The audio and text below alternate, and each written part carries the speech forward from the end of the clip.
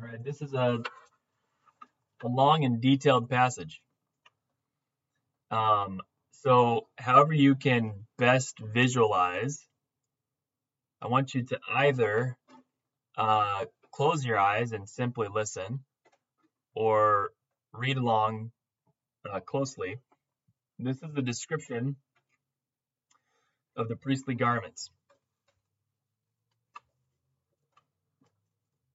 Exodus 39. From the blue and purple and scarlet yarns, they made finely woven garments for ministering in the holy place.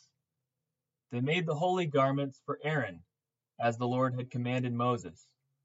He made the ephod of gold, blue, and purple and scarlet yarns, and fine twined linen.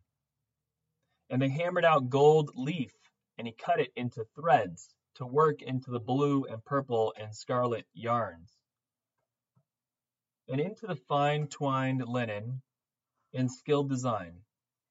They made for the ephod attaching shoulder pieces, joined to it at its two edges, and the skillfully woven band on it was of one piece with it, and made like it of gold, blue and purple and scarlet yarns, and fine twined linen, as the Lord had commanded Moses. They made the onyx stones enclosed in settings of gold filigree, and engraved like the engravings of a signet, according to the names of the sons of Israel. And he set them on the shoulder pieces of the ephod to be stones of remembrance for the sons of Israel, as the Lord had commanded Moses. And he made the breastpiece in skilled work, and in the style of the ephod, of gold, blue, and purple, and scarlet yarns, and fine twined linen. It was square. They made the breastpiece doubled, a span in its length and a span in its breadth when doubled. And they set in it 4 rows of stones. A row of sardius, topaz, and carbuncle was the first row. And the second row, an emerald, a sapphire, and a diamond. And the third row, a jacinth, an agate, and an amethyst. And the fourth row, a beryl, an onyx, and a jasper. They were enclosed in settings of gold filigree. They were 12 stones, with their names according to the 12 tribes, or to the names according to the names of the sons of Israel. They were like signets, each engraved with its name for the 12 tribes. And they made on the breastpiece twisted chains like cords of pure gold. And they made 2 settings of gold filigree and 2 gold rings, and put the 2 rings on the 2 edges of the breastpiece. And they put the 2 cords of gold in the 2 rings at the edges of the breastpiece. They attached to the 2 ends of the 2 cords to the settings of filigree. Thus they attached it from front to the shoulder pieces of the ephod. Then they made 2 rings of gold and put them at the 2 ends of the breastpiece on its inside edge next to the ephod. And they made 2 rings of gold and attached them in front to the lower part of the 2 shoulder pieces of the ephod, and its seam above the skillfully woven band of the ephod. And they bound the breastpiece by its rings to the rings of the ephod with a lace of blue, so that it should lie on the skillfully woven band of the ephod. And that breastpiece should not come loose from the ephod, as the Lord had commanded Moses. He also made the robe of the ephod woven all of blue, and the opening of the robe in it was like the opening in a garment, with a binding around the opening, so that it might not tear. On the hem of the robe they made pomegranates of blue and purple and scarlet yarns and fine twined linen. They also made bells of pure gold, and put the bells between the pomegranates all around the hem of the robe, between the pomegranate a bell, and a pomegranate a bell, and a pomegranate around the hem of the robe for ministering, as the Lord had commanded Moses. They also made the coats woven of fine linen for Aaron and his sons, and the turban of fine linen, and the caps of fine linen, and the linen undergarments of fine twined linen, and the sash of fine twined linen, and of blue and purple and scarlet yarns, embroidered with needlework, as the Lord had commanded Moses. They made the plate of the holy crown of pure gold and wrote on it an inscription like the engraving of a signet, Holy to the Lord. And they tied it to a cord of blue to fasten it to the turban above, as the Lord had commanded Moses. Let's pray.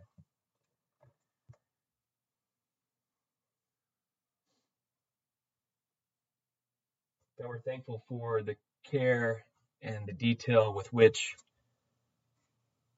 you prepared ministry unto yourself for this people in exile in the wilderness. We thank you that your desire in describing in such detail was to reveal your character and purpose in this people. And so, God, we pray that as we consider it and as we apply it to our lives, Lord, that we would know your presence is with us.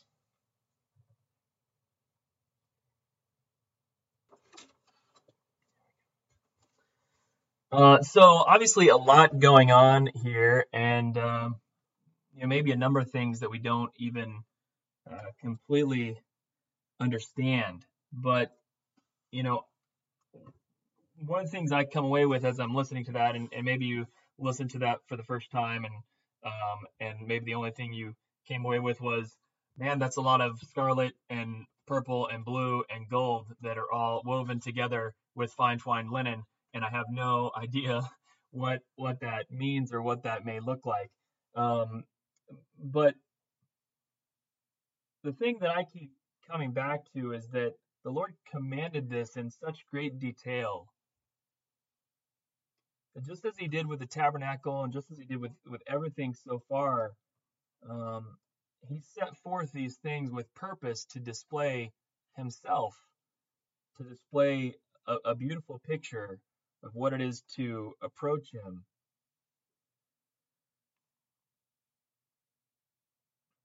One of the big things that that I think I come away with, and we talked about this some on Thursday, is a very basic fact about this priestly garment, which is the high priest is, while he is chosen and while he is set apart and while he's of a certain lineage, his purpose in worship is not really for himself so much. His purpose in worship is for the sons of Israel. He's really just a mediator. He's just filling a gap here. There is clearly in the picture of the tabernacle, the whole purpose of its layout is to describe the holiness of God in contrast to our brokenness. And if you remember the tabernacle itself, you remember that you've sort of got this called apart people that's been called out of the world of Egypt. So they were once part of this world, and now they've been called outside of it. Okay, so you've got a separation there. And then you've got among this called people a called place in which you set yourselves apart for approaching God. And that place is called the tabernacle while they're in the wilderness, and it's called the temple while they enter the promised land. They're really interchangeable in their purpose. It's just that one is more permanent than the other. The tabernacle could be moved, and the temple had a location in Jerusalem, the Temple Mount and Mount Moriah. And so there's this people that's called out of the world. They're separated. And then from within that people, as you approach God, as that people approaches God in worship, there's a separate place. And on the outside of that place, it's sort of dull in comparison to the inside. Especially in the tabernacle, there's bronze all around the outside, which is a lesser material. The twined linen around it is lesser, and so the altar itself is out there, and so the priest is taking the people in himself in worship to the Lord, and he steps into the tabernacle and offers sacrifice on the altar there in the court, and with the other priests, they're sacrificing on the bronze altar. And then, on a regular basis, they go into the tabernacle proper, the sort of structure that we've been talking about, and there they find the lampstand and the bread of the presence, signifying God's provision and majesty. He is the provider of his own light, right? The lampstand is there showing heat, and his presence is light. He doesn't need the sun of the outside in the tabernacle court. He is himself light, and so the lampstand is there, and he is in himself provision. So the bread is there, and it is from him that we have our provision. And so you're getting closer into the Lord's presence there, and regularly, daily, priests are going in and out of the holy place and worshiping and praying unto the Lord.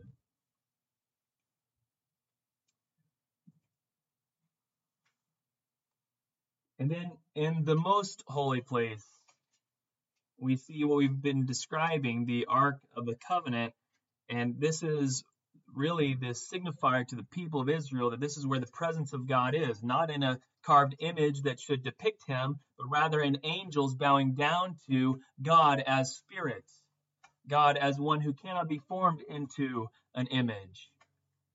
And only once a year does a high priest go into this place. And that high priest is clothed like this. There isn't like multiple copies of this priestly outfit for the high priest. Like, this is the high priest outfit. I do not imagine, I don't think we have even reference to there being multiple, multiple of these garments. It in itself is obviously very expensive. I mean, golden woven leaf into the thing. The thread itself, scarlet and purple and blue, all very costly, and these laid stones within it.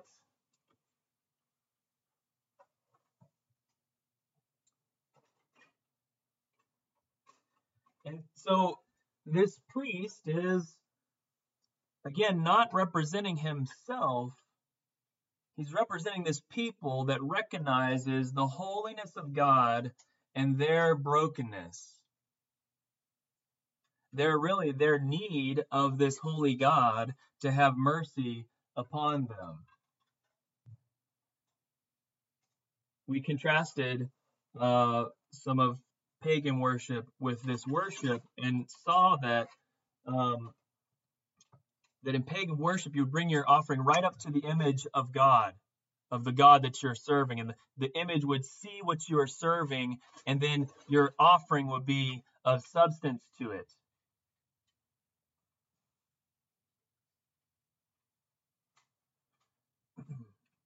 But here we see that the offerings these people bring are in the earthly realm, so to speak, of the people, in the court where things are bronze and the air is open. And so they're bringing their offerings here on earth, and by faith they're connecting with their holy God that is in heaven. And it is this priest who is clothed in this manner that approaches God once a year and seeks the atonement for all their sin.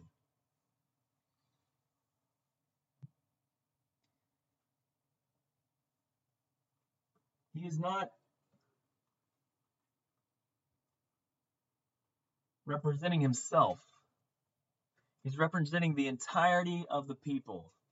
He is not some specially holy individual that's closer to God or ought to be considered closer to God than anybody else in the nation. He is a vessel and a representative of the people itself. The names of the sons of Israel are always on his shoulders. He is bearing them in. The names of the tribes of Israel are always on his breastplate. He is representing them and taking them before the very throne of God. So the first thing we see is that this is the priest's role. He is not doing this because he's amazingly holy. He isn't. He's just as broken and fallen as the rest of the nation. But he is chosen and set apart to bear the identity of the people before this holy God and cry out for mercy and cry out for grace from him.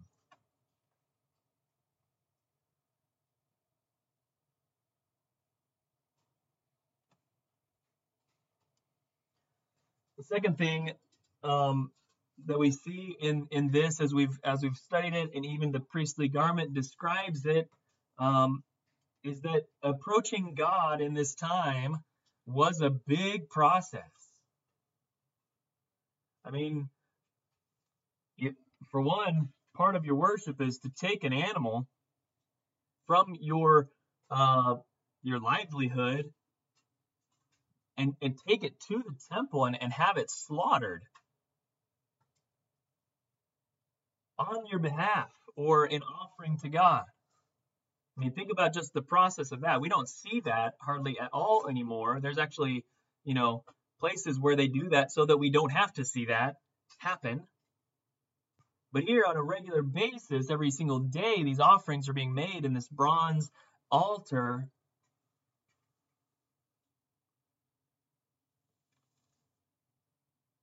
So that they continue to minister unto the Lord. And here in this priestly garment, we see that the approach to God is taken with great care. In the bottom of the robe, it's hemmed with pomegranates and bells.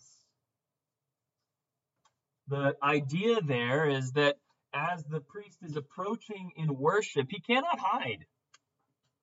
His bells are ringing. There's no way to stop the hem of your garment from moving back and forth and making noise as you go in. And should you go in an unworthy manner and this bell stop ringing, then those outside can draw you out without any concern. They're literally going before the Lord in fear and trembling.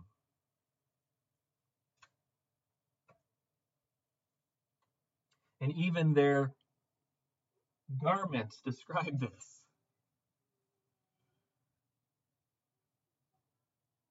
So we have a priest who is representing the entirety of the people. We have this slow approach unto the throne of God, and we have this description of the people.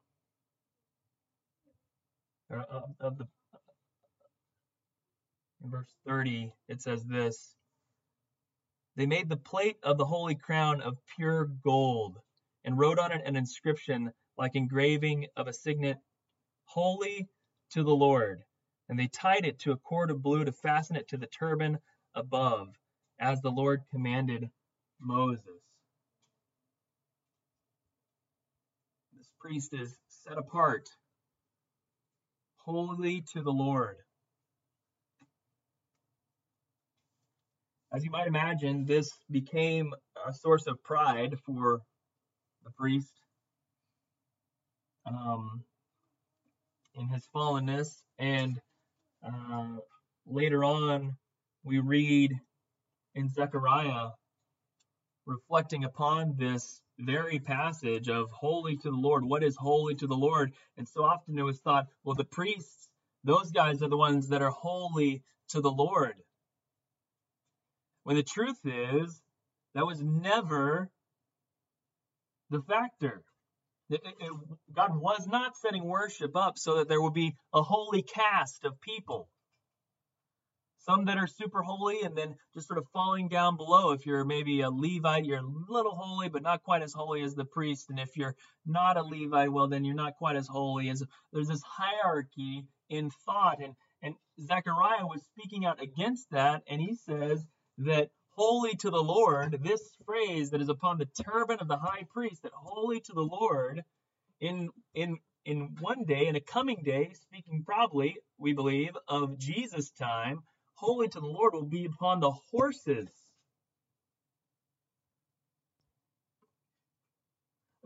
Holy to the Lord will be upon the pots with which you carry your water. What is he saying is that it's all to be set apart as holy to the Lord. It's important for us as Christians to recognize just where we've come from. This is how much it cost, how much it meant, how reverent it was to approach the presence of God during this time.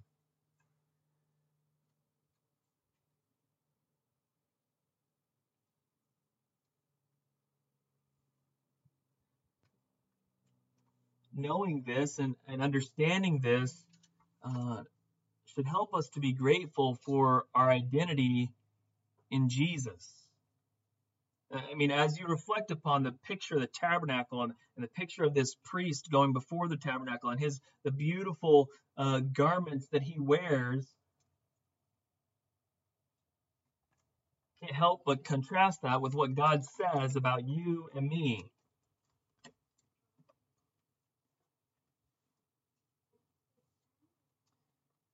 In 1 Corinthians 3:16 and following, do you not know that you are God's temple?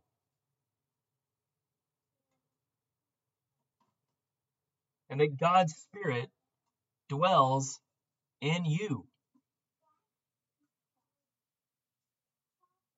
If anyone destroys God's temple, God will destroy him, for God's temple is holy, and you are that temple.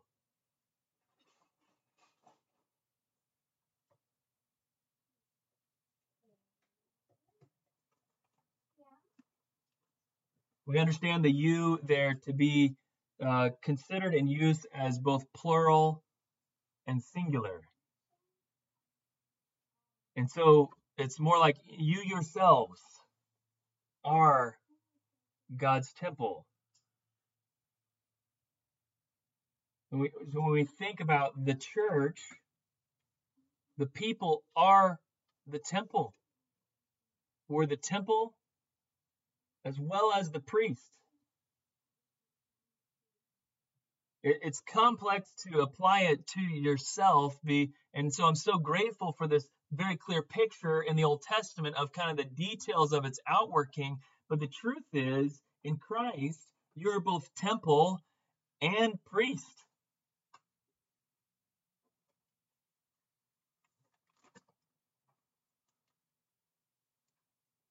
The 1 Peter 2.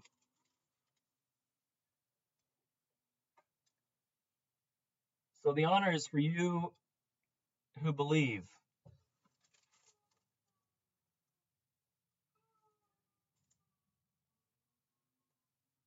But for those who don't believe, the stone that the builders rejected has become the cornerstone, and a stone of stumbling block and a rock of offense. They stumbled because they disobeyed the word as they were destined to do. 2 Peter 3:2-9. But you are a chosen race, a royal priesthood, a holy nation, a people for his own possession, that you may proclaim the excellencies of him who called you out of darkness into his marvelous light. Once you were not a people, but now you are God's people. Once you had not received mercy, but now you have received mercy.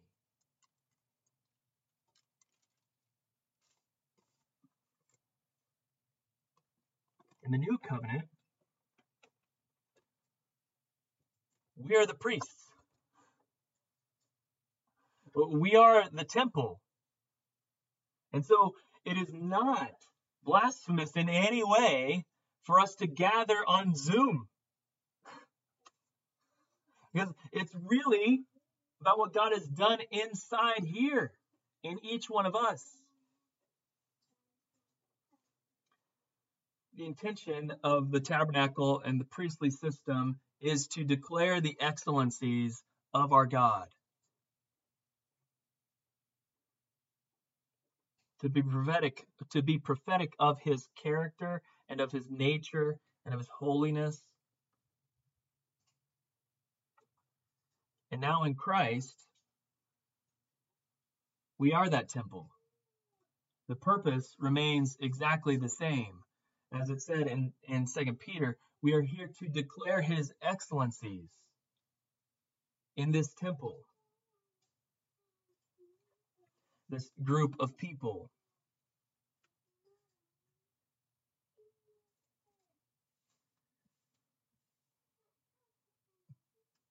And I think, as you've maybe heard me say a number of times, it's important for us to realize that not only are we as a body of believers a temple, the place in which God gathers with us to worship, the place in which we can approach his presence boldly because of the blood of Jesus, but also, just as in the time of Exodus, just as in the tabernacle and temple period, the priest is not supposed to be considered more holy than the rest.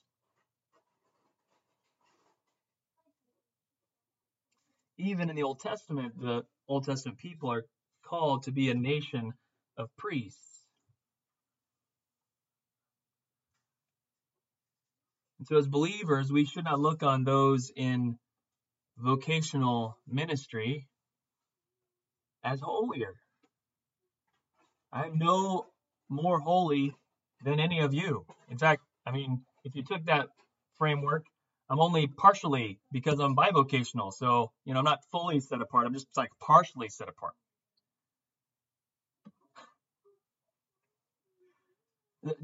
Too often we apply this concept that the priest is the one that is set apart for vocational ministry. And in the new covenant, what we see is that is not the case. We are the ones ministering before the Lord. Each and every one of us. We are the ones that are speaking the truths to our lives. We are the ones that are declaring and prophesying over ourselves that I will build my life on a firm foundation.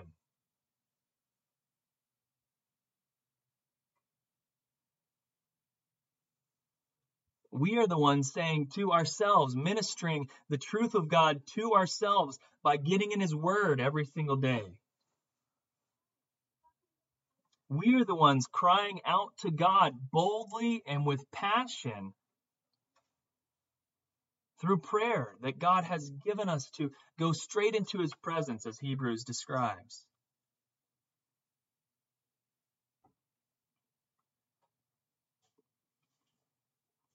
When we consider the framework of church, you should not consider those in vocation as holier. They are simply servants.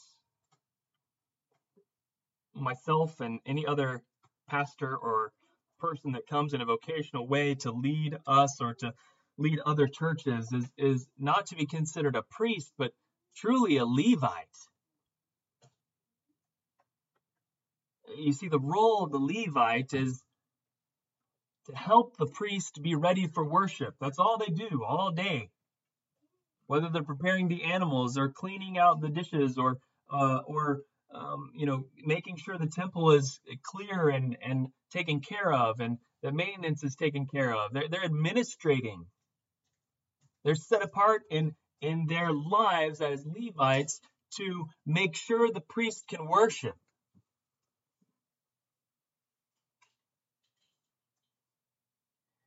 And so we don't come to ministries or to pastors in order that we may worship. We come to them and to one another that we might be equipped for worship. that we might be equipped for ministry. It is each and every one of us, pastor included, that is called to be ministering unto the Lord and declaring his excellencies and set apart as priests, as a priestly and holy nation. It is each of us in our bodies who are temples unto the Lord. And us collectively as a church and as churches in our world to be set apart as God's temple, his place of his presence, where his presence resides and interacts with us, interacts with the world.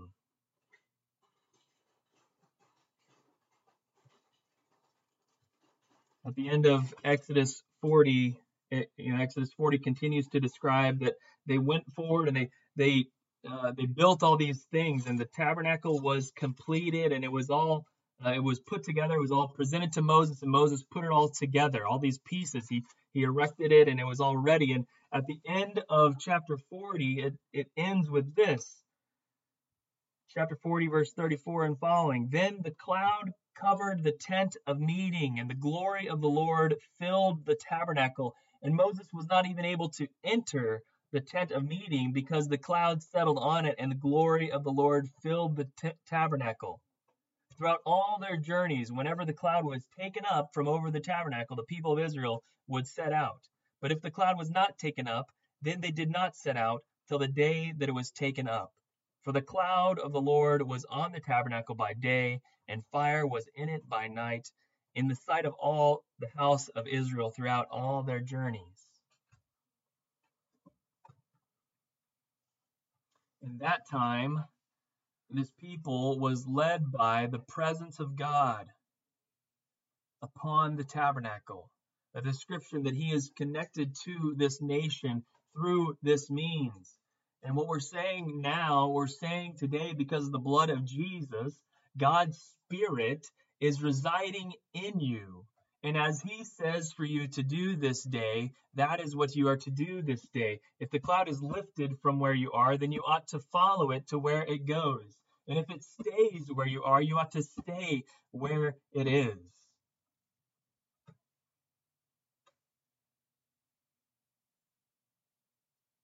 The cloud has entered the temple when you have received Christ Jesus as your Lord and Savior. His presence is now in you, and your ability to talk to God is fully opened up. And you don't have to go through any more sacrifices. You don't have to go through any more veils. You don't have to go through any more rituals in order to set yourself apart for his presence, because the final sacrifice has been made and the veil has been torn, and you can go before your Father in heaven and cry out for his love and mercy and grace upon your life.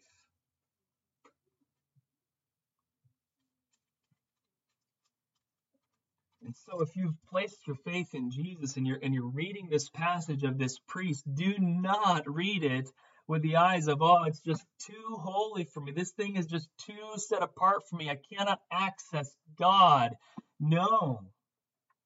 Our great high priest, in the same way this high priest took on the names of Israel on his breastplate and the names of the sons of Israel on his shoulders, our great high priest Jesus took on our names upon himself and went before the throne of God with them, with the final and perfect sacrifice, that his Spirit might live in us, his temple, that we might proclaim the excellencies of our God unto the nations.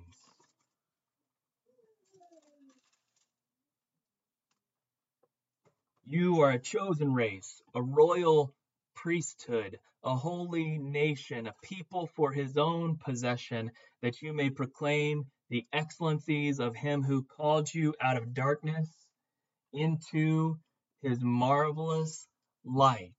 That is the exact description of the Exodus. And it is the exact description of each and every one of our lives. The children of Israel were called out of darkness in Egypt. They were called out of a place that was facing death and destruction, by the plagues of the Lord, a people that has been chased out of darkness and now into his marvelous light, daily led by fire and cloud. And the same is true for each and every one of us.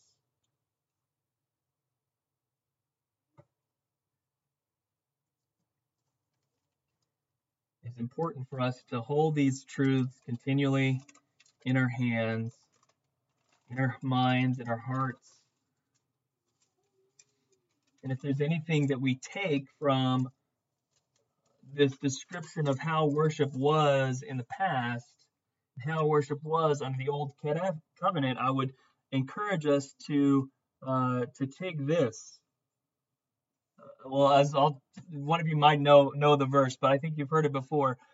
From Paul, he encourages us to work out our salvation with fear and trembling. This truth that you are set apart as a priest ministering before the Lord, and you are the one that is sharing this great love of God and his excellencies with our world. Work this out, this salvation, work this out with fear and trembling. Recognize the holy calling that God has placed upon your life to be his minister of reconciliation. The reason Paul says work it out with fear and trembling is that this is still a holy God we serve. And the cost that has been paid for your life is a great one. And so do not go flippantly with the truth that we can boldly approach. Go reverently with the truth that we can boldly approach. Both things are true and important to hold in our hands. Let's pray. God, we're so thankful. We're so thankful for Jesus and what he's done for us. We're so thankful that he paid the final price for us, that we can come before you boldly. And God, we pray that we would not fall into the temptation of letting spiritual leaders be the means through which we receive our relationship to you. God, help us instead know that we, by the blood of Jesus, each and every one of us, have bold and direct access to our Father in heaven, who loves us and cares for us, who is holy, who knows every need that we have, who provides every single day, who protects us from temptation and leads us out in victory. And God, let us be reminded of how joyous that is, of how grateful we ought to be for that access, that the cost has been paid, and the cost was very, very great.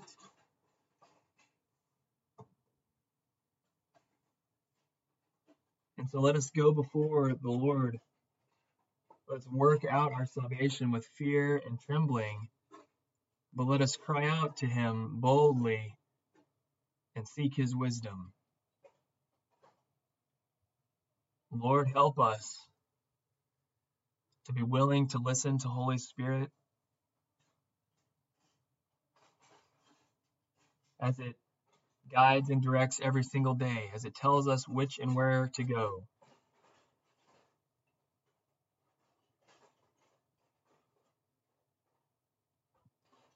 And we're so grateful for what you've done for us in Jesus. God, I pray that we receive it all in the name of Jesus. Amen.